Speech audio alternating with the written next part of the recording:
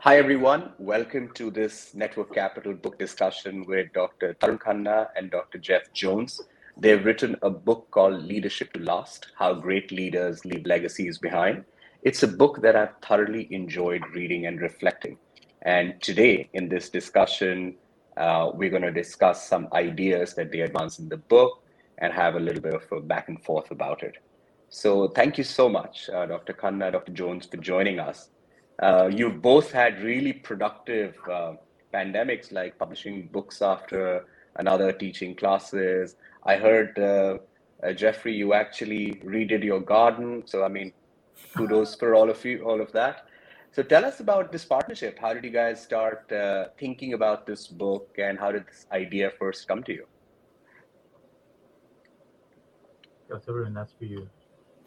Okay, let me kick it off. First of all, of course, thank you for having us, and it's really nice to be part of this community with which I've spoken in the past. It's quite lovely what you guys have created. Jeff and I are I like to say, like chalk and cheese. You couldn't imagine two more different people. Jeff is a historian professionally. I'm an applied math person. But curiously, the previous dean of Harvard Business School put us in touch some 15 years ago or maybe more, saying that, hey, did you know that the kinds of things that I study, this is the dean talking to me, saying the kinds of things that you, Tarun, study across emerging markets today are exactly the kinds of things that Jeff, as a historian, has studied in the British Empire over time. So in academic jargon, I was exploiting cross-sectional variation at a point in time, and he was exploiting variation, we say time series variation as a historian over time. And that's how we kind of met and wrote a paper, I think, back in the mid-2000s, maybe around 2006 or so. And then when Jeff had this idea to begin to record, initially audio recordings of iconic leaders, and he'll tell you the story of how that started in Chile. I joined in and said, we really ought to do it by video. We ought to do it at scale and do it like 10 times bigger and this and that. And so that led to the creation of the Creating Emerging Markets video database, which for everybody on this call, you should spread the word. It's a free public resource that HBS has created for teaching and research. And we're on a mission to evangelize it. And this book actually, one of the key purposes is to get the message out there that these videos exist, that they are clips, they're easy to use, they're completely free, and they expand the repertoire of amazing people from whom we can learn something. So that's my gist of how we got together. Jeff, you want to talk about Chile, maybe? Okay, no, I begin by saying I think we have very complementary skill sets. I mean, you mentioned history and maths. I mean, I always say Tarun's very clever and I'm very organized. And that's a perfect way to organize a book, as a matter of fact. But how the project began is interesting for why it's useful. I was speaking, as usual, that history matters at Harvard Business School. And this Chilean shipping entrepreneur, biggest shipping entrepreneur in Chile, actually came into my room and said, I wish business leaders and policymakers in Chile would actually look at history, because they'd stop reinventing the wheel. Because shipping entrepreneurs are particularly aware of that, because the shipping cycle is the basis of the shipping industry. And so by definition, they understand historical waves. So I thought to myself, why don't they learn from history? And there's a number of answers, but one answer was there was no history written. How businesses developed, the information wasn't there. Companies had no tradition really of talking about themselves or keeping archives. And in fact, so that's how we started off. We did a pilot in Chile and Argentina, and people were willing to speak to us. So it seemed to me it was feasible to begin to fill this gap, and a good idea to fill the gap. And the other important aspect of the project, which is worth emphasizing, was that from the beginning we saw it as a public goods project. So when we went to somebody to ask them if they'd talk with us, we would say, whatever you say we're going to put on the public record is going to be available to everyone, including everyone in your own country. In other words, you're not spending time helping Harvard, which has enough resources. You're, in a way, giving back to your society. And I think that was a compelling message for many people, actually. Got it. Yeah, I personally found this historical perspective and the focus on building institutions really fascinating, and I want to discuss that with you in this podcast. Tarun, one of the first times we met was actually in China, and you were telling me a bit about collective memory, but in a very different context, and you were doing a different project then. But it makes the way into this book as well. You focus or you begin this book by talking about collective memory and how iconic organizations are built. Do you want to share a bit about how you've taken that concept into this, and why is collective memory important? So I can reflect, Utkarsh, a little bit. So we met at the World Economic Forum meeting, I think in Dalian in China many years ago. And my suspicion is I must have been working on a big historical project, the partition of British India, which That's was right. a collaboration with primarily historians, but other social scientists from India, Pakistan, and Bangladesh. Shockingly to me, it was the first time that scholars from all three countries, which often have tense relationships, had come together to study something that has reshaped the fortunes of 2 billion people out of the world's 8 billion today. And one of the things I was struck by in those many conversations, where I was really more the head of an institute at Harvard that was organizing it, I had absolutely zero expertise in the partition as a phenomenon, other than the fact that I'd heard childhood stories from both my sets of grandparents about living through it, as many of us from the subcontinent would have had the same experience. And I was just struck by how, both the longevity of that collective memory mattered even in contemporary times to individuals, to organizations, to communities, and so on. It wasn't a conceptual revelation, but it was really in your face because it was so personal. And I think in these stories, also you see the ethos. You see the story of the Chettiar families, a mercantile community in southern India. And there's one very evocative interview in the book of the gentleman who's behind Nalli Saris, which is a very important sari maker, garment maker in southern India, talking about several generations in his family who went to Burma along with the Chettiar community, built a very profitable money lending business to the Burmese, which of course was a very rich country in that time, in the 19th century. People often refer to it as the Silicon Valley of that time. Shockingly, when you look at Myanmar today, and then traces it how they were smart enough to get out before the Burmese turned against them in the aftermath of the British leaving, and come back and set up a new set of institutions. But what runs through all this is, if you will, the memory of how to organize these very high functioning, dispersed networks of entrepreneurs that goes through 3, 4, 5, 6 generations in some ways. And Jeff, I'm sure, will have plenty of other such stories about the idea of memory and how it matters to a historian and to our context.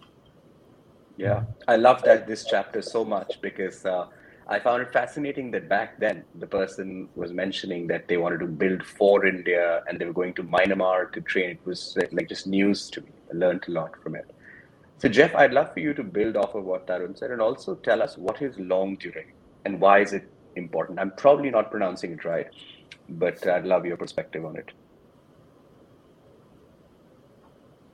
Well, our book talks a lot about values, and one of the striking things is how in Indian businesses that we're looking at in particular, values are passed down very strongly from one generation to another generation, and people tell these stories about these values. I mean, Gandhi, for example, appears in several of the interviews, and it's passed Yeah. on from grandfather to son to son. So collective memory it comes out as like really, really shaping present day actions and understanding.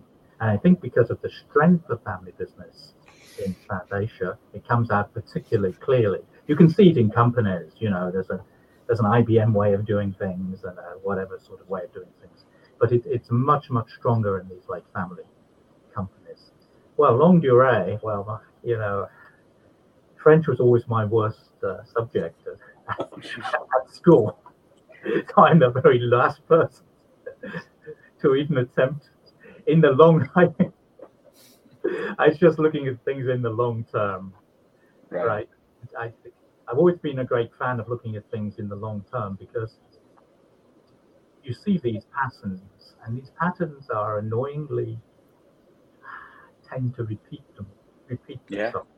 You can look at like globalization. You can see waves of globalization coming down. You see every sort of force as a reaction to it. And I think if you look over the long term, it really helps you to understand the present day too. It doesn't predict what's going to happen, but it positions itself in sort of like a wave, I think, and I think you can understand where you are. Yeah, that's my understanding of the long durée. But I think Tarun uses the word more than I do because of my my relationship with the French language. I started using it when I taught myself French a while back. So, but yeah, that's the idea. So I think, of course, one of the things with the reason I'm not a historian at all, but I'm a history buff, and I enjoy it. And here's a very silly example, right? Imagine that you were an individual who had only lived among dogs, right? And someone said, "What's a dog?"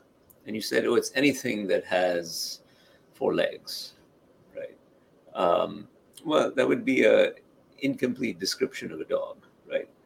Because it turns out there are many things that have 4 legs, right? And so the idea is that, and the same thing applies whether you look. So all social science learns from variation. You can't just look at a small episode and conclude things.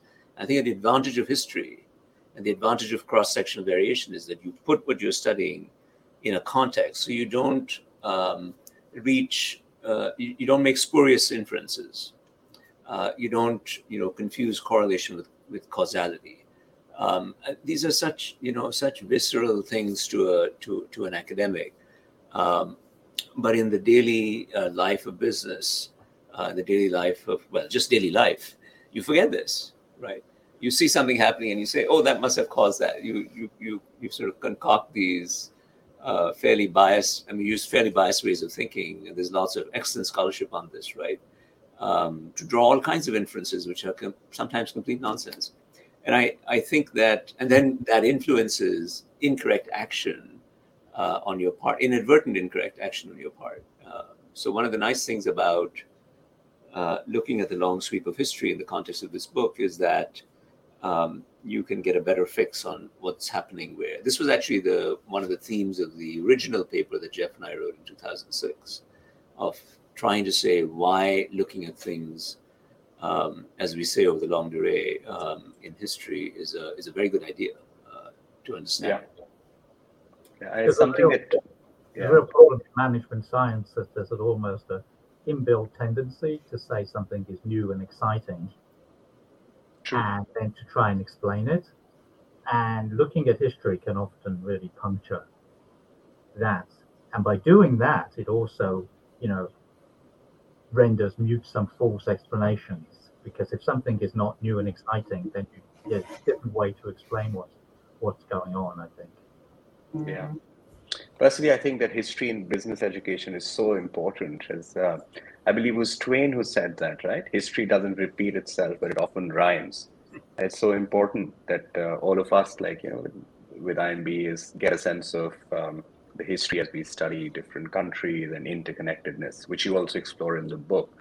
I loved the focus on institutional change that you talked about. And it's actually very different from, say, one individual creating a splash. So contrast that for me and for our listeners, that why is institutional change important? And how does entrepreneurship, especially the one that you've studied in the book and the paper, has created institutional change? And how is it different from the flash in the pan, the unicorns, the valuations, etc., that we hear of these days? So let me start.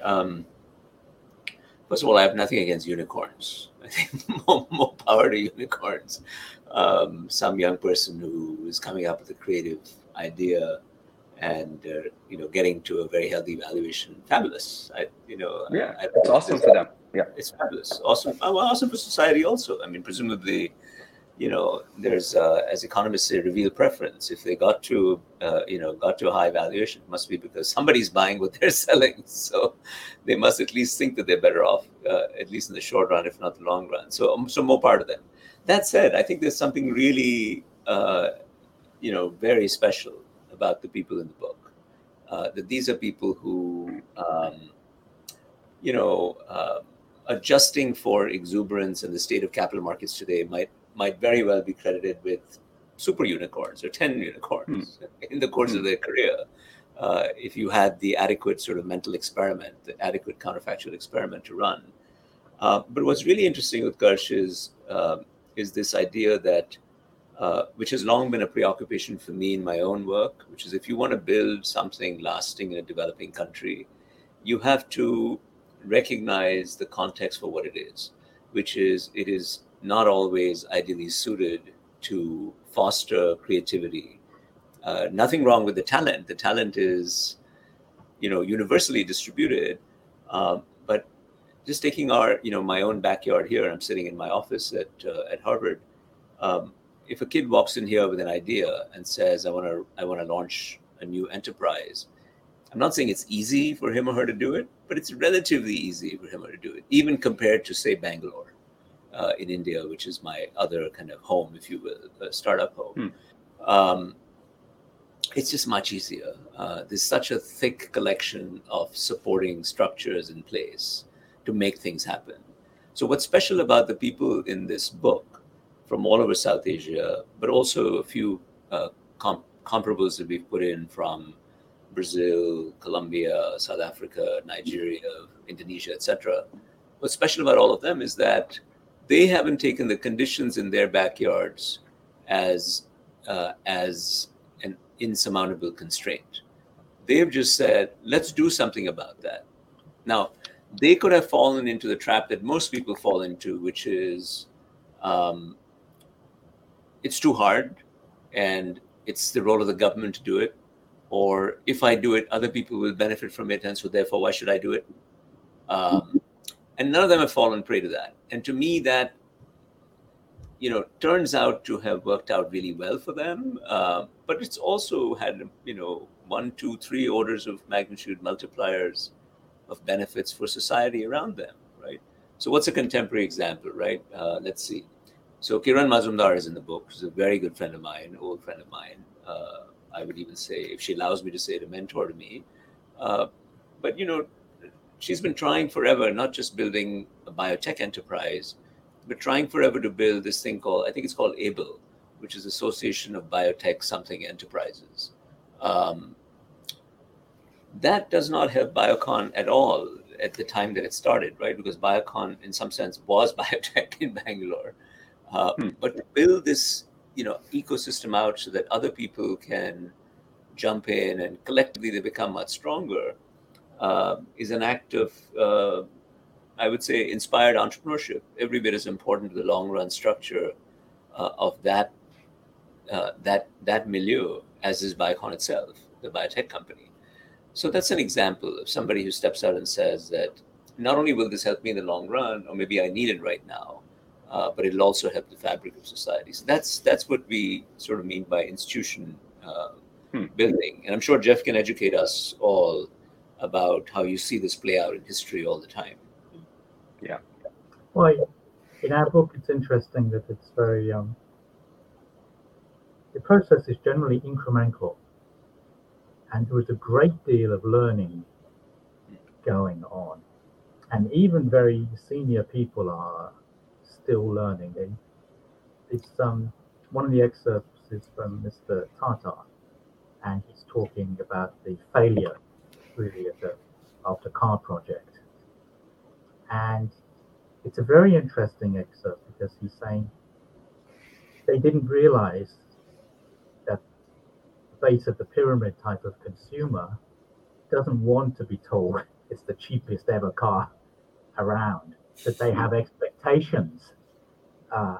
You know, they don't want that. Right. And you know, that's from somebody. That's a very good organization, and he's been in business for decades, and he's still learning, and they're still thinking through what the implications of that. And you see that again and again in this story. So it's a process of learning and absorbing and changing incrementally. I think is really, really, really interesting. Change comes slowly and with difficulty for many people in this book, but it really makes a difference. Yeah. Because they create enduring change, which creates value for society over the long run, which many unicorns will end up doing, hopefully. But many of the books examples that you've captured in the book, they have done that for multiple decades. And I think that kind of education is useful for business students today and for investors, leaders around. And you do all of this through storytelling. And you explain storytelling through the case of, say, Tocqueville, Howard Zinn. So maybe you want to tell us a bit about who these two people are and why did you put them in the book? Because it's fascinating, the particular aspect that you talk about. I can read out that particular sentence if you don't remember, but I'd love for you to reflect on that. Go ahead and read it so people, if you have it. It'll be fascinating. It's right in front of me. So French diplomat Tocqueville's narration of democracy in America of a year in his travels in 1837 conjures up the idea of America as a home of individualism, liberty, and democracy, with a healthy dose of free market principles. In contrast, less left-wing historian Howard Zinn, in his People's History of United States, offers narration in the form of marginalized. They neither experience liberty nor have the freedom to express creativity in the same American society. They're all as different as chalk and cheese. And that's the same expression that Tarun used to describe the difference between Jeff and himself. But obviously, jokes apart, why did you tell this story, and why should people know the difference between storytelling and the various biases it carries? Since I'm guessing with chalk and cheese, it must have been me who wrote it. So. I'm trying to remember what inspired me to write that. I think I was just trying to communicate that, look, here are two, serious observers of the same time period, right? Albeit one writing in reasonably contemporary times and one writing decades and decades ago, but looking at the same period and seeing things with very different lenses. Who knows what was going through Tocqueville's mind when he was traveling around the country at the time. But he must have brought his own, French biases to the party and interpreted data the way that made most sense to him. And I have no reason to think that he was anything but sincere in putting forward his storytelling about what he saw as unique about America. But Howard Zinn's book, which really made an impact on me when I read it a long time ago, I forget when, maybe I was in grad school or something when I picked it up. It's so different from the story that you hear about America as someone like me growing up in India, or as an immigrant to this country, or what's even taught in most schools, right? And recently you've got the New York Times coming up with what is it called, Jeff, 1657 or something? This massive project, which is basically saying that America started, I may be saying this incorrectly, but America started when the first people were forcibly brought here from Africa. And that's a very different articulation of what America is then, saying the Pilgrims landed, and so on and so forth. So I think it's really important to know through whose eyes are you seeing the world.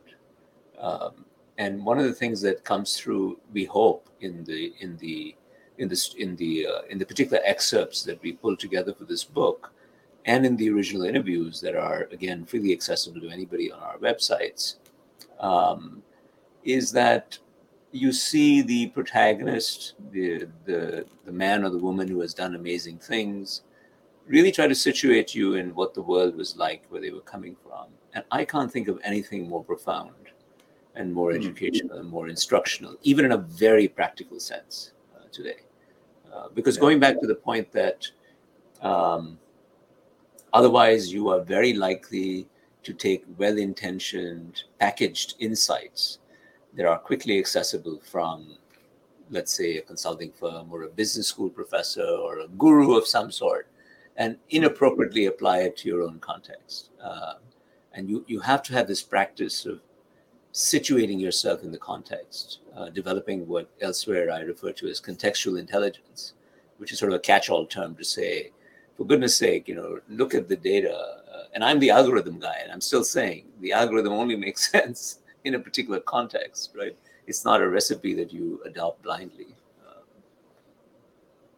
It's interesting that from the point of view of storytelling, there were different stories about Indian business, right? So a story told in India, at least till recently, was that business was like horribly exploitative, not at all acting in the interests of the country at all. It's changed a little bit recently. Still, that sentiment is still there. Our story is rather different.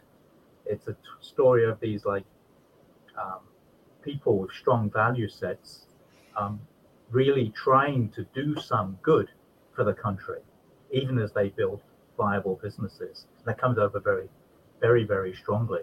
It's a different view of Indian business. And I think I told Tarun, these days, I'm teaching a lot about the responsibility of business, and people are always asking to me, can you name some responsible companies? And I've got, Goodrich, Tata's right up in my top of my list, and I'm struggling to find responsible companies in the United States. And yet, from at least in the past, any Indian hearing that would think I was completely insane and hadn't realized that these were exploitative companies. So, so Indian business is a great case of two different stories, I think. Yeah. And I would say that this is, the thing that Jeff is highlighting as a non-Indian, right, is to say that with an outsider's eye, when he looks at it, this is what he sees. Let me take the insider-outsider lens as an Indian, right? Utkarsh, as you know, I'm parts of many, government commissions and this and that, right, trying to contribute to, in my own small way, trying to add something to the institutional development of India. And there is still a deep-seated aversion to the private sector in India, in large swaths of the private sector, large swaths of society. And it comes from people that I respect a great deal. So it's a legitimate view, but it's a very, but it's only one view, and it's quite flawed as a summary of everything. Sure, there are exploitative businesses everywhere, including in India and in South Asia. There are corrupt businesses everywhere, including in India and South Asia. But that's true for all sections of society, and it's true in all societies. So it's true of the political classes. It's true of media. It's even true of civil society is sometimes not quite behaving the way it pretends to behave. So, and business, I think, is and can be a real force for good. And what we're trying to do is ask people to take another look at it. Got it. No, this is fascinating. You talk about audacity of intent, humility of demeanor, and steadfastness of purpose. And I think that's perhaps how you selected the people you featured in the book. Maybe you want to tell us a bit about how you went about it. What did Jeff and you discuss before you put this list together and then started working on it? Jeff, why don't you go first?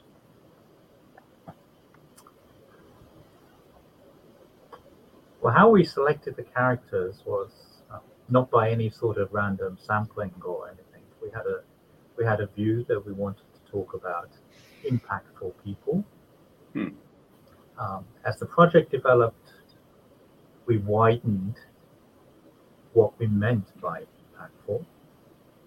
And so we started with the obvious candidates, the head of the big business houses. As we went on, we went to an actress like Shabana Azmi or NGO person like Shamla Dejuja. But we always our question was, are they impactful?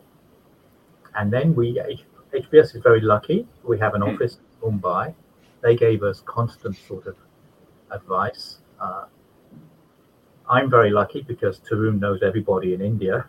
So he was able to guide the selection in a much better direction than I would. So it's a kind of also an incremental process. And the type of people we interviewed has changed over time as we learned as well.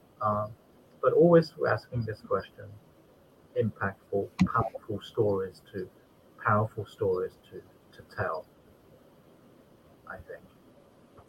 Yeah, I would say, just to add to what Jeff is saying, that impact should not be even remotely equated purely with material success. That to me is very important to appreciate, and entrepreneurship should also not be equated with purely entrepreneurship for personal profit.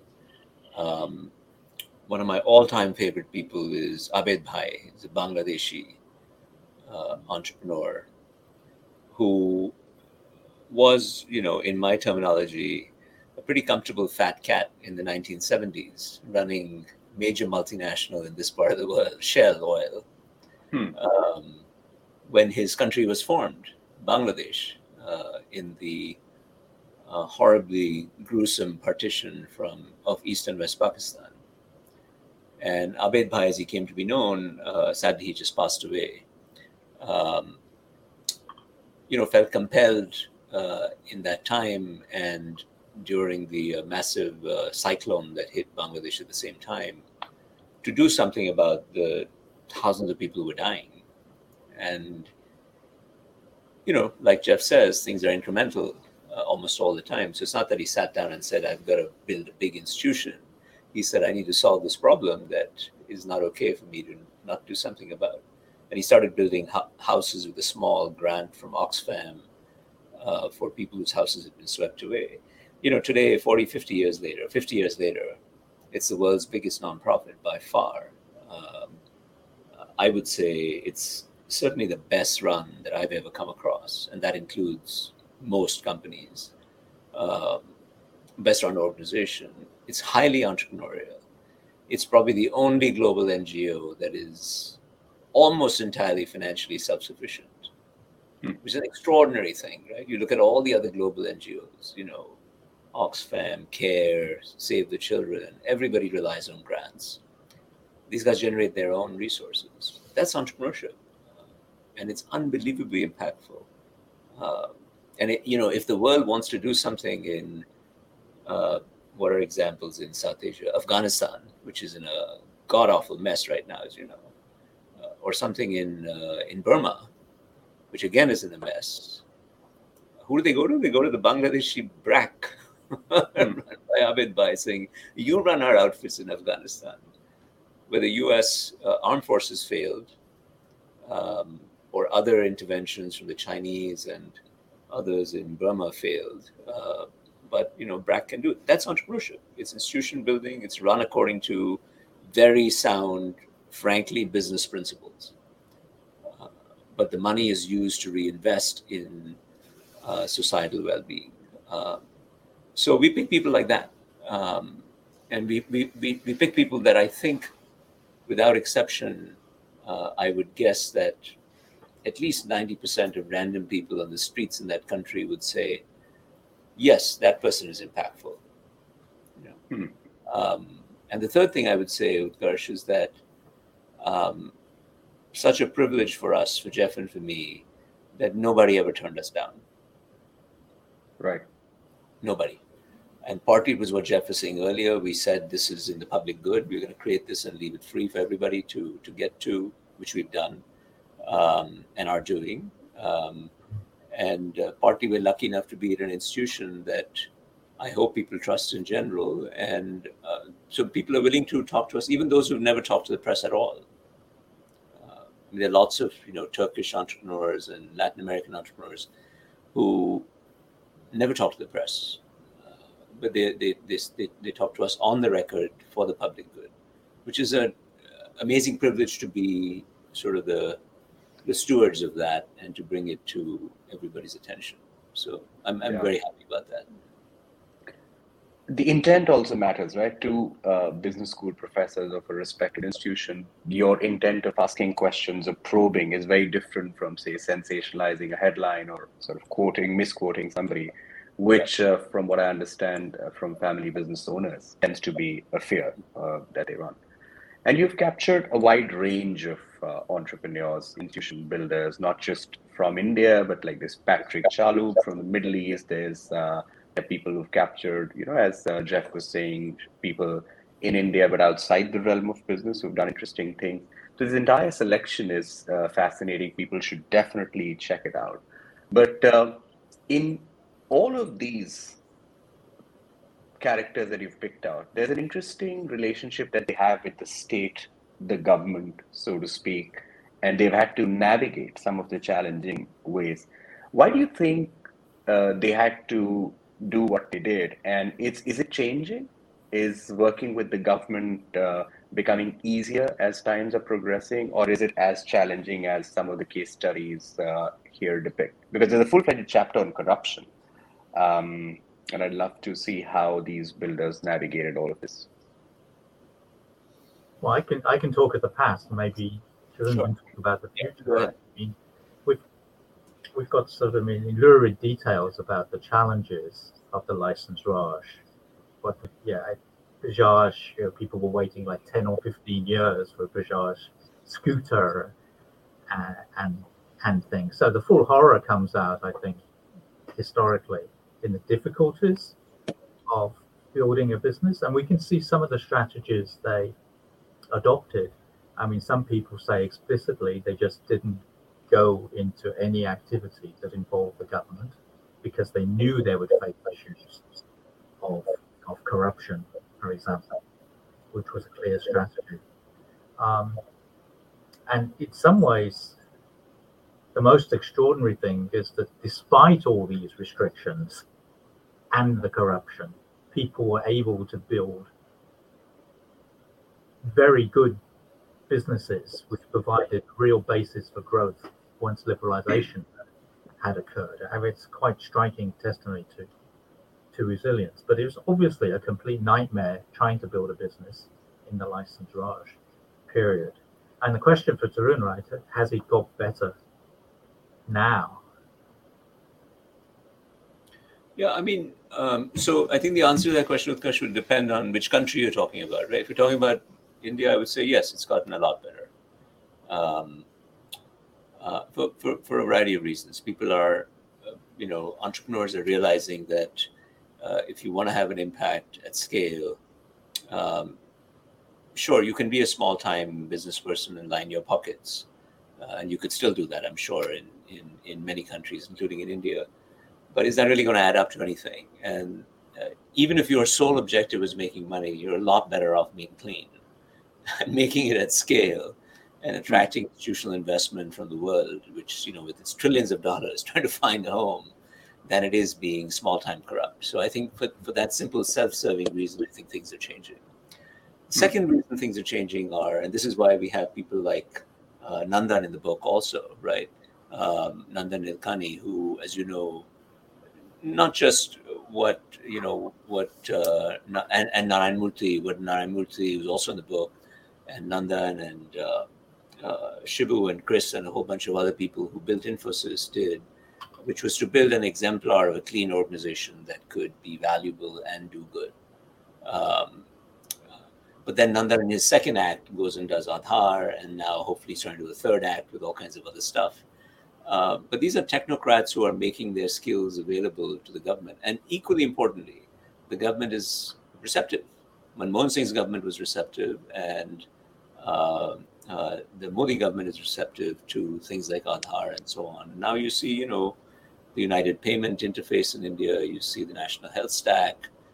So you see this idea of using technology to make the interface with the government a little bit smoother, permeating society. Not easy to do. I've been involved with the creation and launch of the Atal Innovation Mission in Delhi under Niti Aayog, and that's been an enormously fun project. Again, decentralizing public good creation that the state can play a role in, so that it's accessible to the individual entrepreneur, citizen, college student, high school student, and so on. So I do think it's getting better. I'm quite optimistic about that. It's complicated, of course, and there are lots of enormous works in progress, and lots of communities in India where the benefits are not reaching, whether it's ratified by caste or religion and so on. And those need to be called out because they need to be addressed also. But in the main, I think things are a lot better than. I do remember, when I was, 13 or 14, that my cousin came to me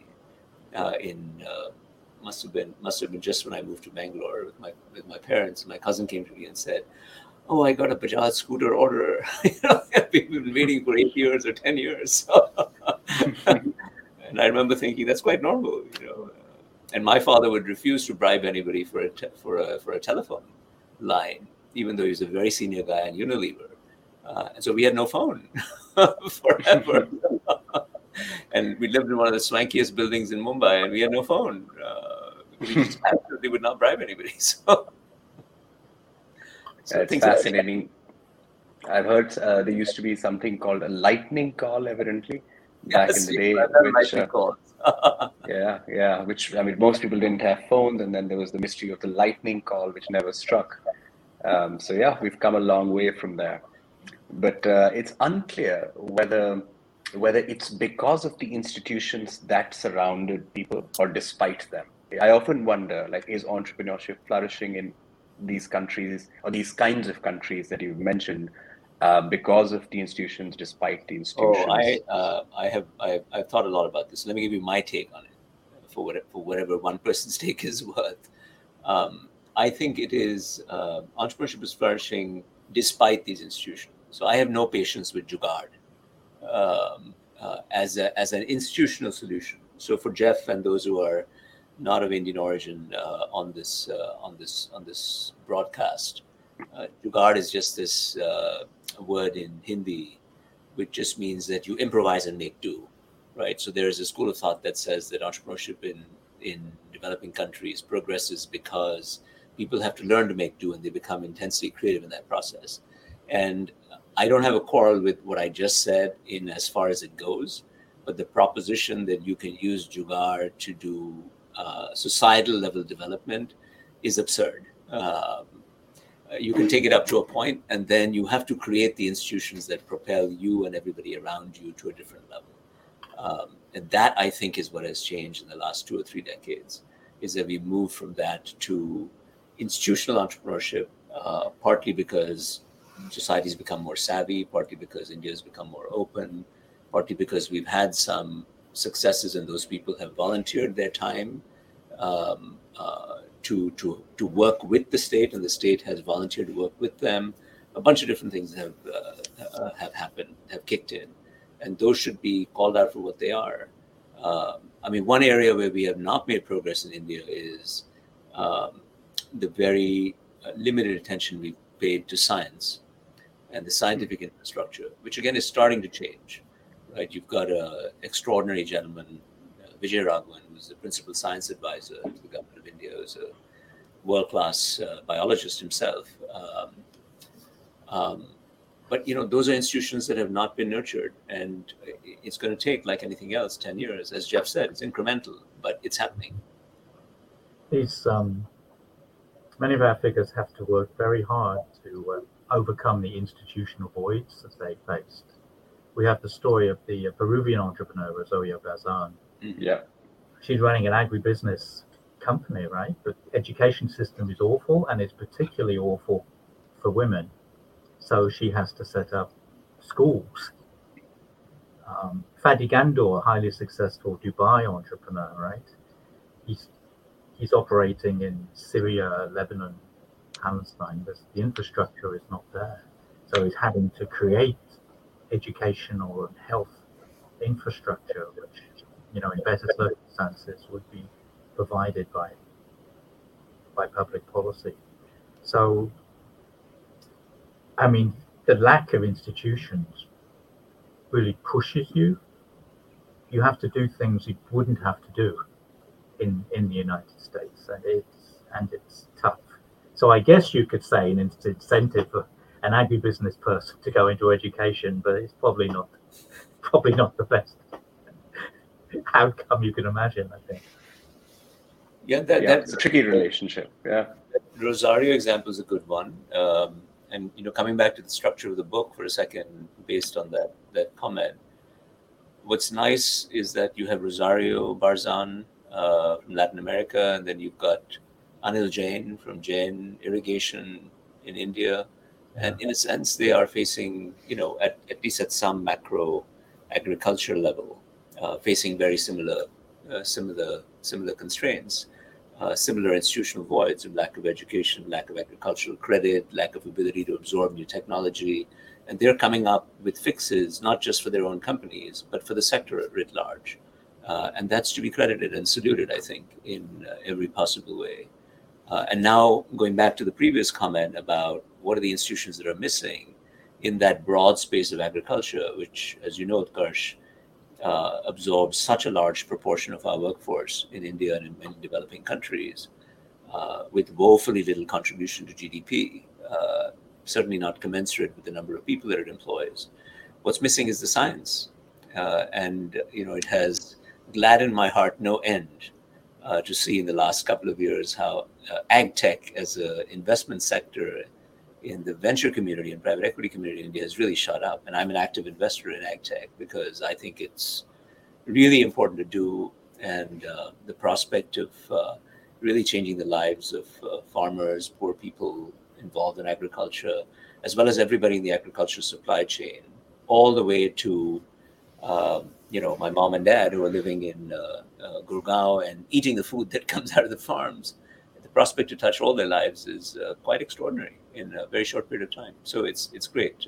So you can see both the adaptation to the institutional voids, the circumvention of the voids, the amelioration of the effects of the voids, and over time, the use of science to really catapult us to a non-jugaad level in some ways. Understood. I loved this aspect as well. The same characters kept coming back in different segments of the book, and you could also relate, like Bangladesh, Peru, Lebanon, Syria, India. Maybe there are some commonalities. So I think the readers of the book will enjoy that aspect and connect the dots between the various points of view. So talk to us now a bit about Schumpeter and how he makes his way in the book, and why it's people to understand why, as you say, economic change cannot be explained through economic factors alone. Jeff, is that you or is that me? That was definitely you. So, Utkarsh, you're picking out all the sentences that I wrote. So yeah, this is a line that, my background's in applied math, and then my PhD is in mathematical economics. So, and I teach a class at Harvard College that I think our economics department would not easily want to teach, because I started by saying that, I love having access by virtue of my training to economic reasoning as a tool in my toolkit, but I refuse to be held hostage by it. It's a useful, tool in a toolkit, but there are other useful tools in toolkits also. And I was very taken by that particular line in Schumpeter's, theories of economic development that said, as you just articulated, that you cannot explain economic dynamism purely by economic factors alone. And these days, the economics profession has come to that view also reluctantly. And what we as economists have done is we've appended the term behavioral to everything, right? So economics has become behavioral economics, finance has become behavioral finance, strategy has become behavioral strategy. It's a way of us acknowledging, the economics profession acknowledging that, you can't mathematically model everything so neatly. And they're, I'm a big believer in mathematical models, that they are a parsimonious way to organize messy realities. I get it. But there is a role for other forms of thinking, for immersion, sort of almost anthropological immersion, if you will, in the phenomenon, for thick description that the anthropologist Clifford Geertz used to talk about in his amazing writings. I once wrote a short piece called, what was it called? Clean Models and Dirty Hands was the title. And I think that summarizes my worldview, which is there's a role for clean models where you abstract from reality and you put forward a parsimonious description of complicated things. But there's a role for dirty hands, which is you take the clean model and you go and say, put it in front of a phenomenon and you say, okay, well, it explains this, but look, it doesn't explain this. And you go back and do a better clean model. And that iteration is how good scholarship proceeds, right? So someone like me would, in my early scholarly days, write a clean model and then go to someone like Jeff, and Jeff would say, well, I looked at this in detail over 100 years and this doesn't sound like at all what happened. And then I'd have to redo the model. And that's how good scholarship should work. Yeah. It's interesting that at Harvard Business School in the 1940s and 1950s, they set up a center for the study of entrepreneurship. And Schumpeter was in it. My business history predecessors were in it. Sociologists were in it. And they were looking particularly at non-Western countries and asking questions like, why isn't entrepreneurship developing so much? What was it wrong? And they put all these factors, sociological, cultural, social, together. And then that was kind of lost as academic disciplines became more and more specialized, and people wanted clean models about things. But what they were doing, I think, repays a lot of revisiting, because I think they realized the way that you're really looking at complex systems, and single explanations for complex systems are never very good, I think. Yeah. The word meritocracy appears multiple times in the book, and I know that both Tarun and you would have discussed including this word. You both teach at a very well-known meritocratic institution, I would think, and one of your colleagues, Michael Sandel, has written a book about the myth of meritocracy. Tell me your thoughts. Why do these entrepreneurs mention meritocracy multiple times, and what's your considered view on this subject? Is entrepreneurship or the development of entrepreneurial ecosystem in these countries largely been meritocratic?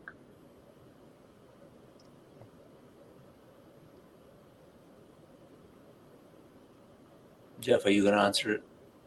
Well, Jeff's trying to think of what the answer is, and I'm not sure development in India has been meritocratic, given that the nature of Indian society. There are certain advantages coming from certain backgrounds, I think, and certain family connections, which tend to work against meritocracy. That would be my take on the situation. Tarun?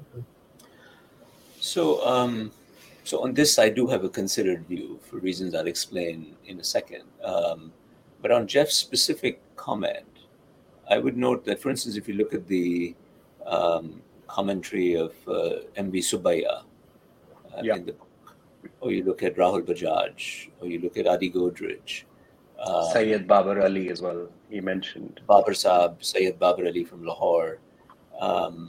In all of them, you'll see that, of course, they recognize that maybe their descendants would have disproportionate advantage by virtue of their position in society. But they do take steps to try to make sure that extremely unmeritocratic outcomes at least don't happen, right? Yeah. So saying that not everybody, I think Rahul Bhai is the most in your face about it, as is his usual style. He will say that, all the fingers of your hand are not the same, right? So all my children and nephews and nieces are not going to be the same. And some of them should be running the business, some should be, doing something else. So you do see that attention to meritocracy at that level. But Jeff is right. In the main, there are too many parts of developing countries, all developing countries, and India is no exception, South Asia is no exception, where very vast swaths of the population simply don't have access at all. And this has been a preoccupation of at least the last 15 years of my professional life, is to, again, in a very, very tiny way, do something about this. There is you mentioned Michael Sandel. Michael was kind enough to endorse another edited book that will be published by Oxford later this year globally, called Making Meritocracy. And it's written with the historian of Imperial China at Harvard, Michael Sonyi. And it really took me out of my comfort zone, because I had to work with, of course, historians like Jeff, but philosophers, anthropologists, mathematicians, lawyers, to really think about the foundations of meritocracy in China and India from antiquity to the present. So I've spent a lot of time thinking about how, first of all, I do think that the people in our book, in the Jones and Khanna book, are first and foremost proponents of meritocracy, and that's the right way to think about them. But it's still the case that meritocracy is a work in progress in developing countries. I think even honestly in developed countries, and I think there's some evidence in the United States, it's even. Oh, absolutely, you're right. Absolutely right. Yeah, we're coming towards the end of the session, but I do want to ask one or two more questions if you guys still have time. Sure. Yeah. The final section of the book talks about the invisible hand, like Adam Smith creating responsible value. And there's, we've discussed Milton Friedman in the past. With the examples that you discuss, what do you think like invisible hand means in today's society, and how some of the entrepreneurs that you've mentioned, especially say institution builders who are probably doing it in the NGO space or in the art space, in that context, does invisible hand mean anything? And if yes, what's your thought process there? I mean, I would only say that I often think Adam Smith has been somewhat abused in his writings about the invisible hand. And I would say it's always important to remember that he had this other character, the impartial spectator. Yeah. That, this ethical sort of conscience thing, always saying that the invisible hand, the market, if you like, only works if you have certain ethical guidelines or guardrails to make it work. And we have a bunch of characters who actually have impartial spectators in there, visible in when they're talking about, which is very, very interesting, I think, to me. I think that's a wonderful way to put it, Jeff. To remind us all remind me for sure, and the listeners, that Invisible Hand goes hand in glove, if you will, with the Impartial Spectator. And Utkarsh, to your more mechanical response to your question, does it work in, let's say, the art sector? I would say yes, in pockets.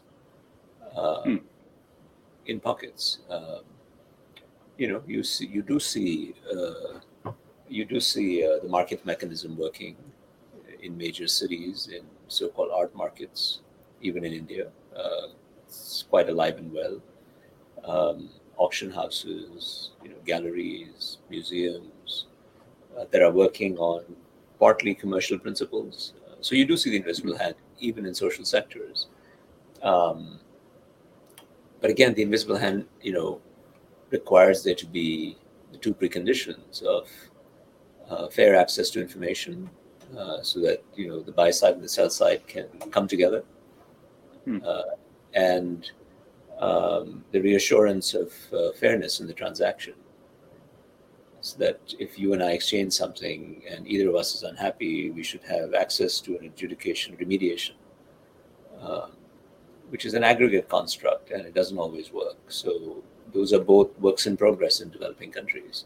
It works in progress everywhere, actually, but certainly in developing countries, it's an issue. So the invisible hand, again, going back to my clean models and dirty hands, is a nice clean model of how things should work.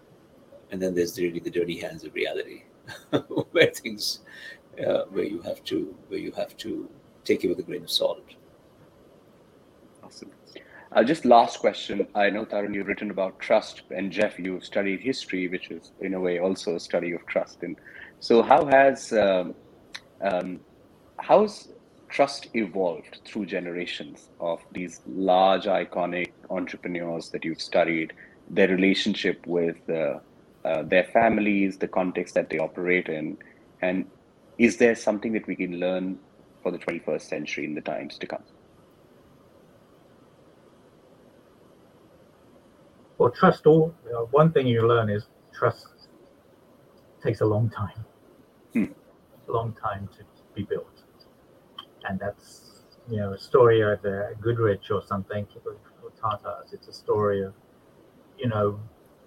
repeated actions slowly building like trust and confidence in brand, I think. So trust is nice to have, and I think it's only built slowly, and I think it can be easily lost as well.